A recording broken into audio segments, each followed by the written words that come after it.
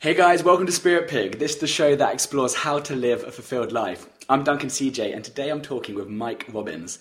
Mike is an author, coach, and sought-after international keynote speaker who teaches people how to infuse their lives and businesses with authenticity and appreciation. He's given not one, not two, but 3 TED Talk presentations, and yeah, anyone who watches this knows I'm obsessed with TED Talks, so as soon as I heard that, I was like, right, we need to get this guy in the show, and is the author of the books Nothing Changes Until You Do, Focus on the Good Stuff, and Be Yourself, Everyone Else Is Already Taken. He's been featured on ABC News, the Oprah Radio Network, Forbes, the Washington Post, the Wall Street Journal, and loads more. So it is absolutely incredible to have you here today, Mike. Thank you so much. Hey, thanks for having me. Now, taking things back a bit, you were a professional baseball player. You were asked for like the New York Yankees, and then you said no. We're going to go to Stanford and do college at Stanford Uni. But then you played pro ball for about 3 years, but suddenly an injury, instant injury, ended your career like that. Yeah. But this whole experience, I know that actually looking back, you've actually found that sort of experience. You found it taught you something about appreciation, didn't it? It did. I started playing baseball when I was 7. Here in the U.S., baseball is a pretty big deal, right? It's kind of like cricket or football out where you live. And that's what I wanted to do, and I was good at it. So, I did get drafted out of high school by the New York Yankees, didn't sign with the Yankees because I got a chance to go to college and play at Stanford, and then got drafted by the Kansas City Royals and signed a pro contract. And, in baseball, you get drafted by a major league team. You have to go into the minor leagues and try to work your way up. Unfortunately for me, I got injured when I was still in the minor leagues, so I was 23 and my career ended. And as I've spoken and written about a lot over the last number of years, there were many lessons from that, but probably the most significant one was realizing that I hadn't fully appreciated it while it was happening. When I look back on it, I realized, the only regret that I had was that I would have enjoyed it and appreciated it more. It wasn't really until I was even done playing that I could actually honestly say without any ego or arrogance, I was pretty good at that. I probably should have had more fun. But it ended up being a painful way to learn a really important lesson, and that's become a big part of my work. My very first book, Focus on the Good Stuff, is all about appreciation, and a lot of what I end up speaking about and teaching about is how can we appreciate our lives right now as they are, instead of thinking, I got to make more money or lose some weight or fall in love or buy a new house or whatever we think we need to do. Because oftentimes, and almost everyone's had this experience, not necessarily like me with a sports injury, but something bad happens, and then we stop and reflect and go, wow, you know what? Life was pretty good. I just wasn't paying attention to it, and now this challenging thing is going on. I look back and go, I should have enjoyed that more. Absolutely, yeah. I think, like you said, maybe not within the sports context, but everyone can relate or resonate with that in some way in their life. Yeah. There was a really funny story which you were talking about is with baseball, when especially the pitcher, which the position you were, when you're up on the mound. Yes. If you have a bad game, it's pretty public, isn't it? It's terrible. I tell this story as an example often when I speak because again, whether some people watching us have no awareness of how baseball works and the rules. Some may, either way, but a pitcher, which is the position that I play, what happens when you have a bad game is the manager literally stops the game and comes out to the mound in the middle of the field and takes the ball out of your hand and makes you leave, and then someone comes in and replaces you. It's pretty embarrassing, right? And often when I'm speaking to a corporate audience, I'll say to everybody, imagine you're at work tomorrow and you make a mistake. Kind of a big one, and your boss comes in and goes, hey, you, come over here, and you have to stop in the middle of what you're doing and leave, and some other person literally sits down in your chair and starts doing your job for you. So, yeah, it was really humbling and embarrassing when that would happen, but the good news about that experience, having that happen to me a lot as a young man, now in life, if I'm up speaking or I'm doing things, I always think to myself, if it goes really bad, it's never going to be that bad where someone's going to stop and replace me in the middle of it. But it was, it was actually a really good lesson to learn. I have to say, playing sports and everything that I learned, especially some of the failures and the challenges, taught me a lot about life and how to be resilient, in the face of things not going exactly the way I want them to. And you talk about one of the difference. You talk about, obviously, the importance of appreciation. But what's the difference between recognition and appreciation? Yeah, it's an important distinction. It's a simple one, but it's really profound when we start to think about it. So recognition is about what people do, performance, right? You think of it in the work context. A manager or a boss would recognize someone for doing a good job. You think about it in your life, with your spouse or your friends, or hey, thanks for doing that. Hey, thanks for taking out the trash. Thanks for washing the car. I mean, again, your kids, and recognition is important. We want to thank people and acknowledge people for doing a good job, doing what we want them to do. You get good service in a restaurant, you thank you to the person who served you. Appreciation, on the other hand, though, is about people's value. It's about who they are, not so much what they do. So it's really about recognizing people's inherent value, not simply based on performance or behavior or something that they've done. And one way that I like to describe it is there's a great story that Oprah Winfrey tells, and I've heard her tell this story before, and she says, I've interviewed thousands and thousands of people in my career. I've interviewed everybody, right? Presidents and prime ministers, and I've interviewed famous people and celebrities, people who've done extraordinary things. I've interviewed people who've gone through tragedy and everyday people. And she said, after almost every interview I've ever conducted over all these years, after the interview ends, almost everyone asks me some version of the same question.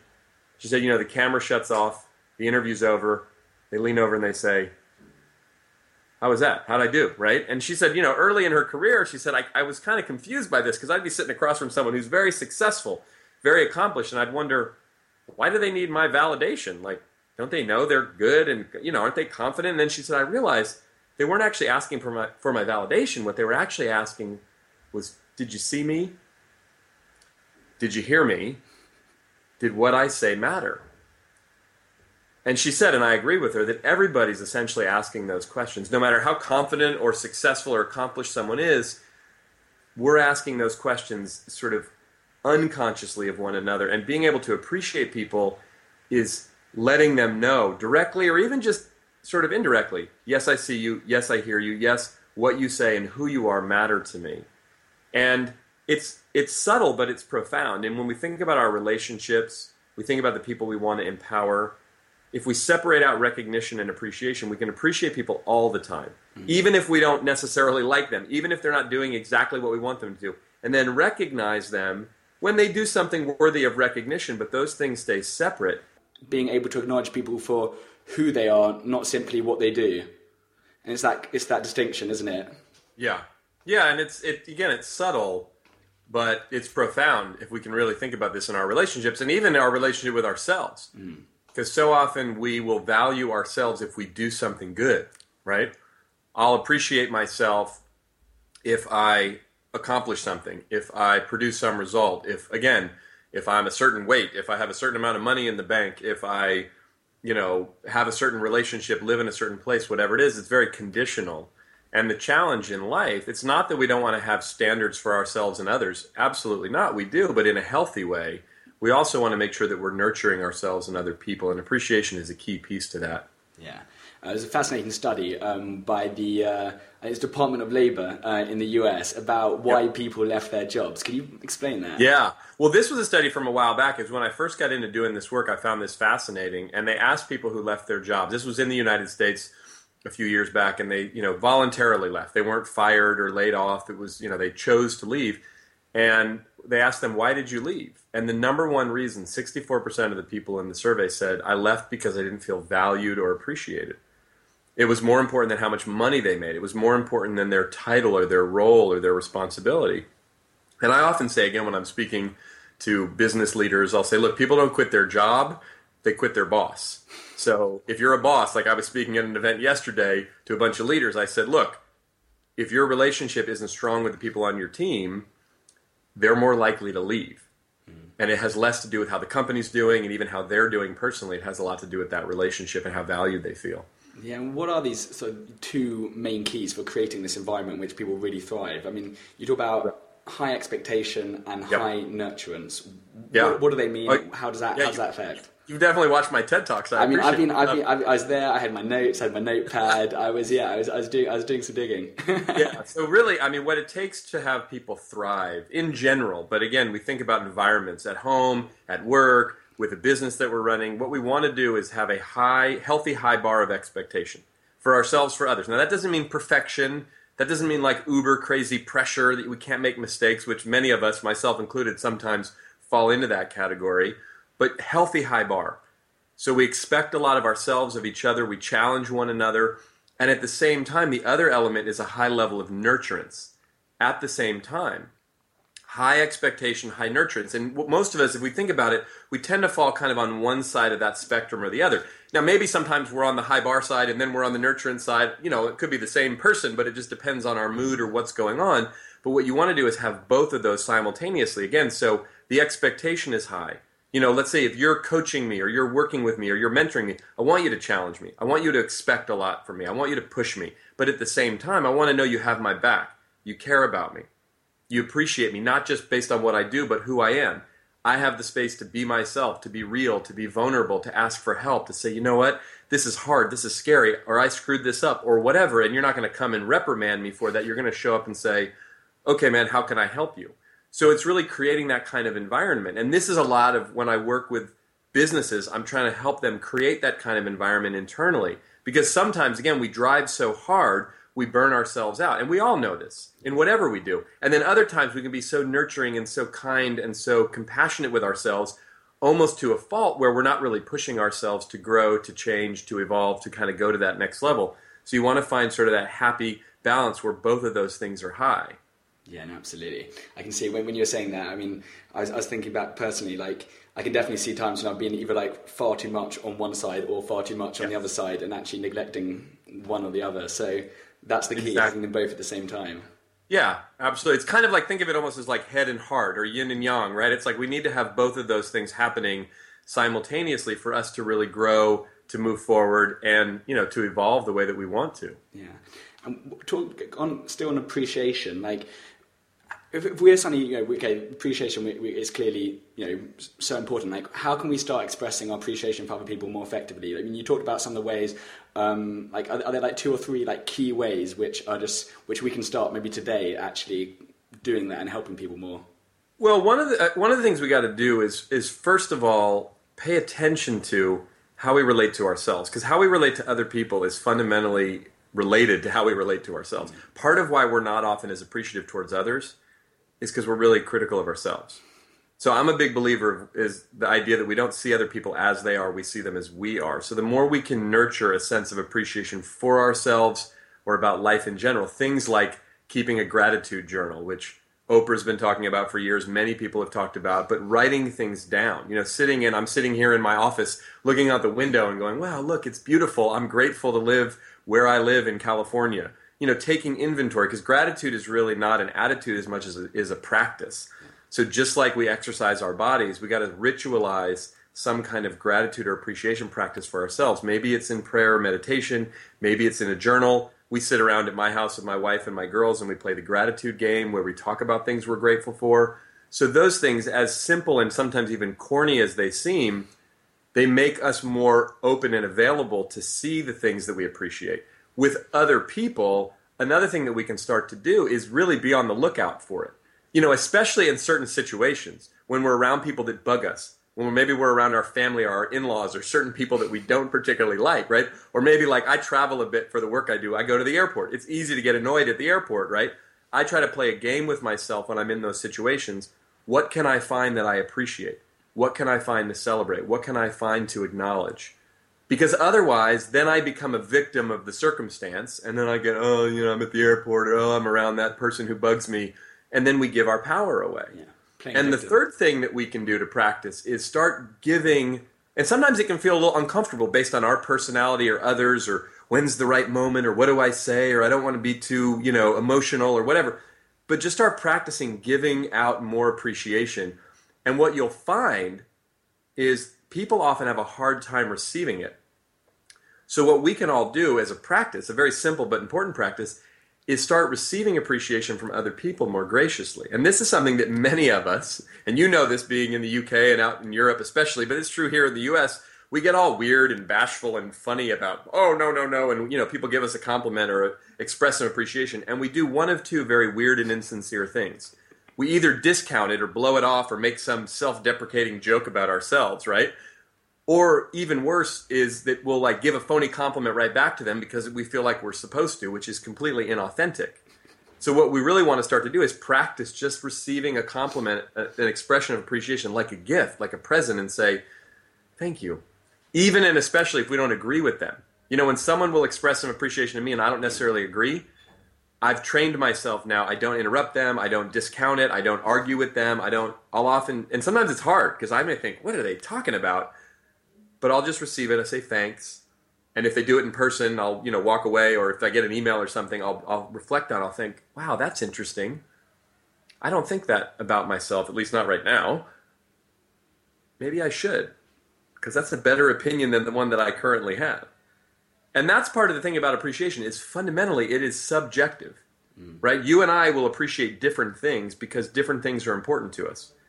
It's like looking at art. We could argue, is that good art? Is that bad art? There's really no such thing. It's just I might appreciate and go, wow, I really think that's beautiful. I put that picture up in my office, and you might go, oh, that's ugly. I would never put that up. But it's not inherently one or the other. It's simply just what do we appreciate? And what I think is really interesting, you actually, if you by saying, oh, no, like discounting it, you're actually doing them a disservice, aren't you? Because it's now scientifically proven that when somebody expresses kindness to another person and it's received, the serotonin levels in both people's brains increases. Is that correct? Yeah. So if you suddenly discount it, then you're... So the serotonin goes up when we express appreciation or kindness for another and it's received. I mean, just think about this in life. You give a compliment. You offer some help, right? And people go, oh, no, right? And all of a sudden, it interrupts this virtuous cycle because we want to help, we want to give, we want to share, we want that to be received. I mean, again, think of the present analogy. You have a present for someone, a gift for someone on their birthday or for the holidays. And you get a really good gift. You're so excited. My wife just got a gift for a friend of ours. We stayed at their cabin over a holiday weekend that we had here in the U.S., and they live by a lake, and it's this cute sort of old rustic cabin. And my wife found this sign that says on lake time, because we were like running late and everything was going really slow, and the whole town is kind of this sleepy little town, and it looks just like the cabin. And Michelle, my wife, was so excited to find it. She's like, oh, I'm going to give this to Katie for her birthday, right? And that's great when you find a really great, unique gift. I mean, it's not some fancy thing, but she knows Katie will probably love it. But imagine if Michelle gives that gift to Katie, and Katie gets all weird about, oh, no, you shouldn't have gotten this for me. Oh, no, we don't have any space in the cabin. Or, all of a sudden, Michelle's excitement about the gift would now be interrupted, and then it would be this, and then if Katie felt awkward, I got to get you a gift back, or, and again, it's a simple little gift, but we do that kind of stuff, and then it breaks that cycle. And as you mentioned, they have scientifically proven that acts of kindness, acts of appreciation, expressions, when they're received, raises the serotonin in both people's brains, even if someone just witnesses it. It's why when you watch something, right, you watch some movie or you see some video online of someone doing something kind for another, you will sometimes get moved, even moved to tears. It has nothing to do with you, right? It's just some baby doing some cat or whatever it is, and you're like, oh, that's so sweet. You start to cry because it actually has an emotional impact on you. And so if you think about this in the environment, and again, I say this a lot when I'm working with organizations and teams and companies, I say, look, this one little thing, you start making it easier to give and receive appreciation. We start receiving compliments from other people more graciously. It can literally change the culture of a team or of a family, because now this really simple, beautiful gift that we give gets received, and all of a sudden it benefits not just the people that are receiving it, but everybody. That's awesome. I love that. And another key theme or topic, which you've written a book on it and you talk a lot about, is authenticity. And so, I definitely want to just briefly touch on that, because it's such a great topic. And one of the things which I heard you described it, which was interesting, was this idea of, so you've got phony on one side of the scale, you've got honesty over here somewhere. Could you describe that, and then about authenticity and how it all fits in? So basically, I wrote this book, Be Yourself, Everyone Else Has Already Taken, which is all about authenticity. So I've been really looking at and studying and talking about and teaching about authenticity for a number of years. And I talk about authenticity on a continuum. Right? On one side, as you mentioned, is phony, inauthentic. We all kind of know what that's like. We all find ourselves in those situations from time to time. We also find ourselves interacting with people who are, being inauthentic with us. I mean, even just think about like customer service, right? You're somewhere and then they're supposed to say something when you leave the store, and you can tell it's like part of a script. Or you're walking off the airplane and they say, thank you, have a good day, and it's just like this phony. It's not inherently evil. It just doesn't feel good. It's not real. And if you have people in your life where you interact with it professionally or personally, and it doesn't feel like they're really being genuine or real with you, hard to trust them, hard to connect, right? And we all know, again, there are times in life we find ourselves being inauthentic. And usually it's not malicious. It's not like we wake up in the morning and say, I'm going to lie to everybody, right? I'm going to deceive people. No, it's usually like, I'm nervous, or I'm busy, or, I feel awkward. I don't know that person that well, or I want them to think that I'm cool and smart and whatever. So, but most of us realize, like, if I'm going to have some freedom in my own life, if I'm going to have some impact on other people, if people are going to trust me, I can't really operate from that inauthentic place and expect to have really quality relationships, right? So you move along the continuum. Halfway down the continuum is honest. Now, honest is good, right? I mean, it's better than phony. And most people were taught, like my mother used to say to me all the time, honesty is the best policy, right? Okay. And I agree with that. That's true. Honesty is the best policy. But I often will ask people when I'm talking about this, how many people have ever had the experience where they were honest about something and it caused a problem, right? Like it made something worse. Like it damaged a relationship. It made us look bad. It hurt someone's feelings. It upset something, or we said something we weren't supposed to say. And then we all learn in different ways how to massage the truth. So we kind of hang out on this side of the continuum. Say, okay, I'm not going to be phony, inauthentic. I'm going to be honest, but like politically correct honest. Like makes me look good honest. Doesn't have people, get too upset with whatever. And then what ends up happening is we hang out on this side of the continuum, and it's not bad, wrong, evil. It's just there's not a lot of freedom there. I have to constantly remember, how honest can I be with you, and what am I supposed to say here, and how am I supposed to act there? And where there's real freedom and power is on the other side of honesty, on the far side of the continuum. That's where authenticity lies. But to get there, what you have to do is remove something from your honesty and add something to it. You have to remove your self-righteousness. Now, what do I mean by that? What I mean is that most of us, myself included, have lots of opinions, and we think our opinions are right. And they're not. And we're entitled to our opinion. We can have as many passionate opinions as we want. They're just not right. Most of the time in life, it's not like things are black and white, correct, incorrect. Even though sometimes we think that way. It's my perspective, my opinion, my perception versus yours. And if we happen to agree, great. We'll be friends. We'll get along, right? But if we happen to disagree, and then all of a sudden I get really fixed in my position, now I'm righteous. And if I'm right about something and you don't agree with me, what does that make you? Wrong, right? Now we got a problem. And I don't know exactly how it is in the UK or where you are in Europe, but I know here in the US, just take politics, for example. We're terrible about this, right? It becomes this thing like we're on this side or that side. And in certain issues, it becomes like, I can't listen to you. Right? I mean, we had this big Supreme Court ruling just not that long ago here in the U.S. where they legalized gay marriage, and it was a big deal. And the hashtag on social media was #LoveWins, right? That's what people were saying.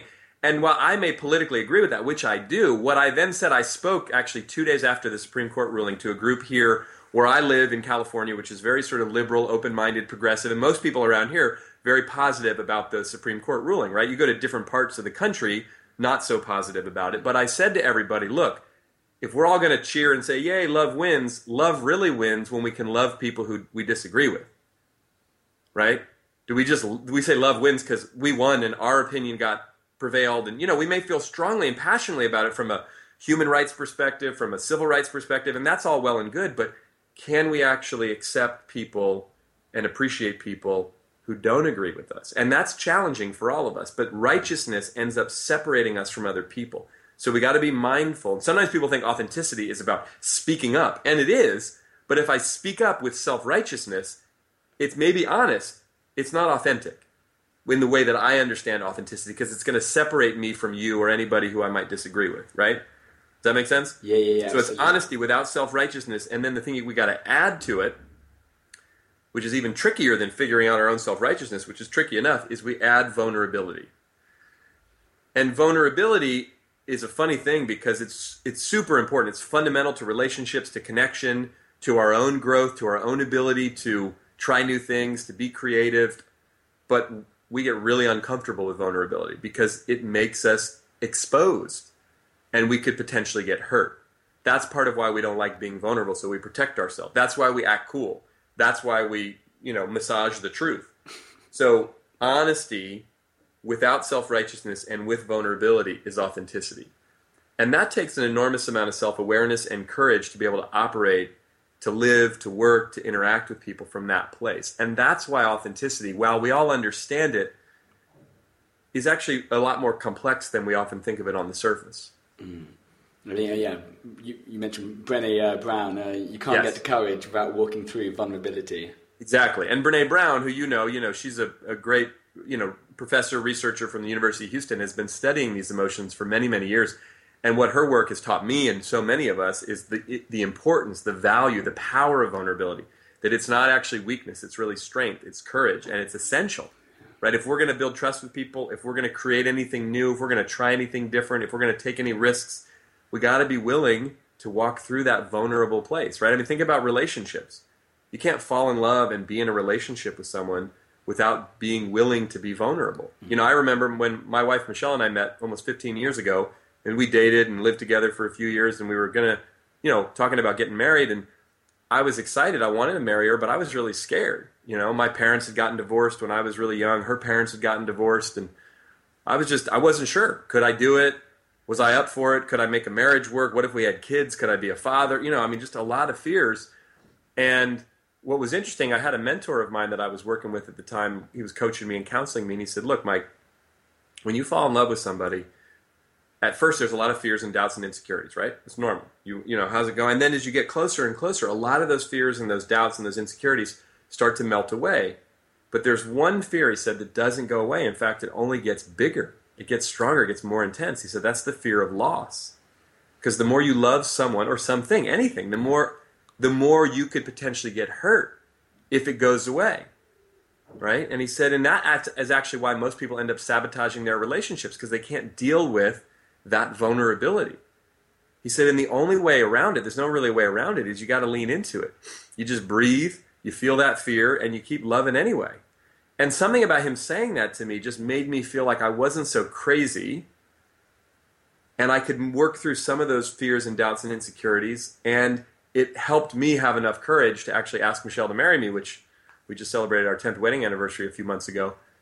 But I think about that because it doesn't go away. It doesn't. I mean, now Michelle and I got 2 girls, Samantha's 9 and Rosie's almost 7, and they're my life, right? I mean, there's a level of vulnerability that it just exists in the world, right?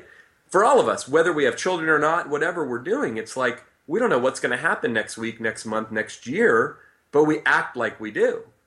And when we stop to really think about it, that's why when, again, something really tragic or terrible happens, it's both really scary on one hand. You go, oh, wow, life is uncertain. But there's a part of it that's actually really liberating because I think it reminds all of us, hey, you know what? This whole thing is temporary. Let's pay a little more attention to what matters and what's going on. Not get so stressed out about, our phone stopped working or we're stuck in traffic or whatever stupid thing we get ourselves all stressed out about. The internet goes down or whatever it is, right? Yeah, I love that. I mean, that's really interesting, that idea of just lean into the fear. I mean, it's the more you love something or someone, it's just going to get bigger. So just lean into it. Yeah.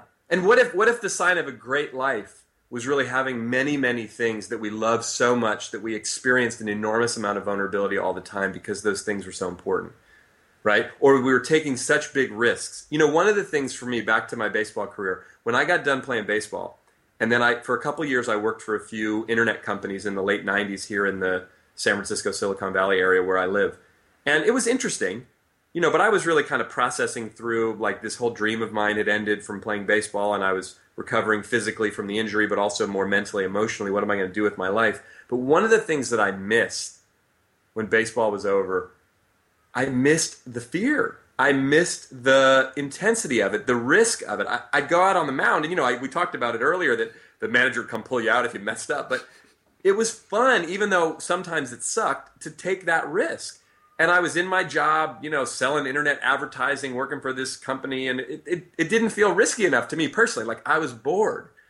And when I started speaking and coaching and doing the work that I do now, getting up on stage in front of a group of people, especially at first, terrified me, right?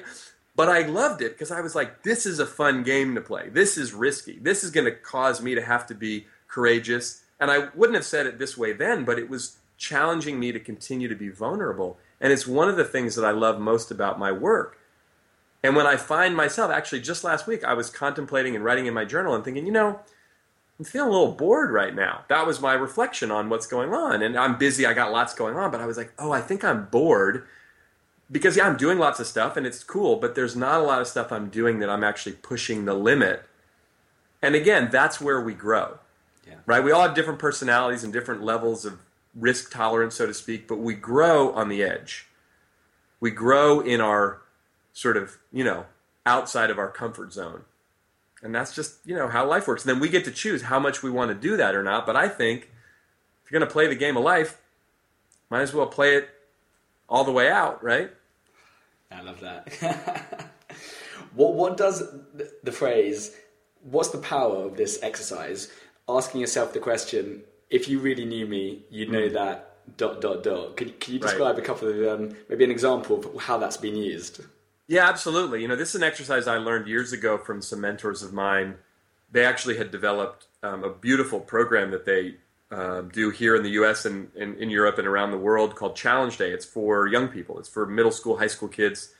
And it's an exercise. And so I took it and sort of adapted it for myself and in my own work. But basically, the idea is that the iceberg is what we use as a metaphor when we're talking about authenticity, right? And that if you lower the waterline on the iceberg, so to speak, you expose more of yourself. So the way the exercise will work is you can do it one-on-one, in a pair, two people, in a group of people. But each person, when it's your turn, you just repeat the phrase, if you really knew me, you'd know this about me. And as you don't have to say anything you don't want to, but it's like, if you really knew what was going on inside my mind and my heart right now, this is what's going on. And so it's an opportunity for people to get real, to share a little bit more about what's going on. Like, just, later today I'll actually be doing a session with a group of people inside of a company, and we'll sit around the table, and there's just a small group, but we'll go around the table and do that exercise. And there's no specific thing anyone, again, is supposed to say, but it's really an opportunity for people to get real. And what I've seen over the years for myself, Michelle and I will do this sometimes with each other just as a way to check in. Like, we obviously really know each other, right? But it's like, hey, babe, if you really knew me right now, and then just a few minutes for me to just kind of lower that waterline and really check in and let her know, here's how I'm feeling, here's what's going on for me right now. And her job isn't to fix it or change it or give me feedback about it, it's just really to listen to me. But the idea ultimately is, and I've seen this happen again in a work context or with couples or people, that people just kind of let down their guard a little bit. And what happens is it liberates us when we can express more vulnerably, authentically what's going on for us. But it also gives other people permission to do the same. And here's the thing. Doing this kind of work and using this particular exercise for the last decade or so, I travel all over the world and work with all different types of people.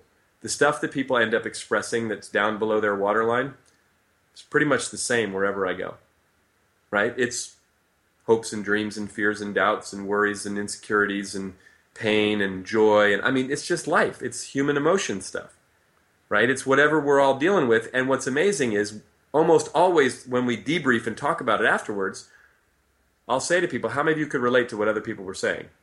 And everybody raises their hand, right? And I'm like, well, because you know why that is? Because the further down below that waterline on the iceberg we go, the more similar we are, right? And we're all doing whatever we're doing to act like we got it together. I sit here in my office and put on my nice shirt, which, by the way, I have my underwear on under here, right? That's it. I mean, but we're trying to portray a certain thing we want people to believe, right? We post on Facebook, look how great I am.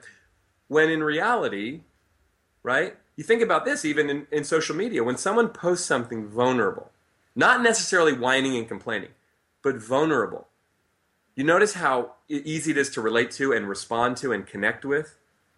Oftentimes, again, when someone posts something really wonderful, like, hey, look, I'm in the Bahamas, aren't I great? Hey, cool, have fun. It's a different thing that you notice, just pay attention to how we respond to different people's communication and expression. I love that, yeah. Mother Teresa was like, honesty and transparency make you vulnerable. Be honest and transparent anyway. Exactly. Yeah. Exactly. Just a couple of speed round questions to finish off. What does a fulfilled life mean to you? I think that's a great question. I think a fulfilled life means wanting what you have. Like really wanting it and accepting it and being at peace and in a place of gratitude about it, whatever it is. And what is one thing all our listeners can do today that will have a massive positive effect on their lives? Ask for support.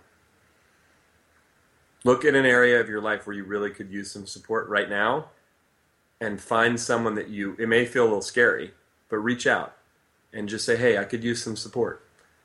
Just the practice of asking is incredibly empowering. It takes a lot of courage, but you might be amazed because, as I like to say, the answer is always no if you don't ask. So when we're willing to ask, and the thing to think about when you ask, not only might you get some support, but remember how much we all love helping others. So when we make ourselves available for the support from others, we not only get support ourselves, but we give them a gift because they get to then contribute and support us, which most people want to do. Yeah, and it comes in, it's absolutely, and it's back to that sort of vulnerability, isn't it? Saying, hey, like, I could need a hand. Yeah, absolutely. Yeah. And are there any books or resources which have changed or had a big impact on you? I would say there's a handful of books over the years that have been really profound in my life. One was a book called Don't Sweat the Small Stuff, and it's all small stuff, by Richard Carlson, who became my mentor and a very dear friend. Sadly, he passed away in 2006. But I love that book and all of the books in that series, because Simple Wisdom, my most recent book, Nothing Changes Until You Do, I sort of wrote in a similar style, although I'm a little more long-winded than Richard, so my chapters are a little longer.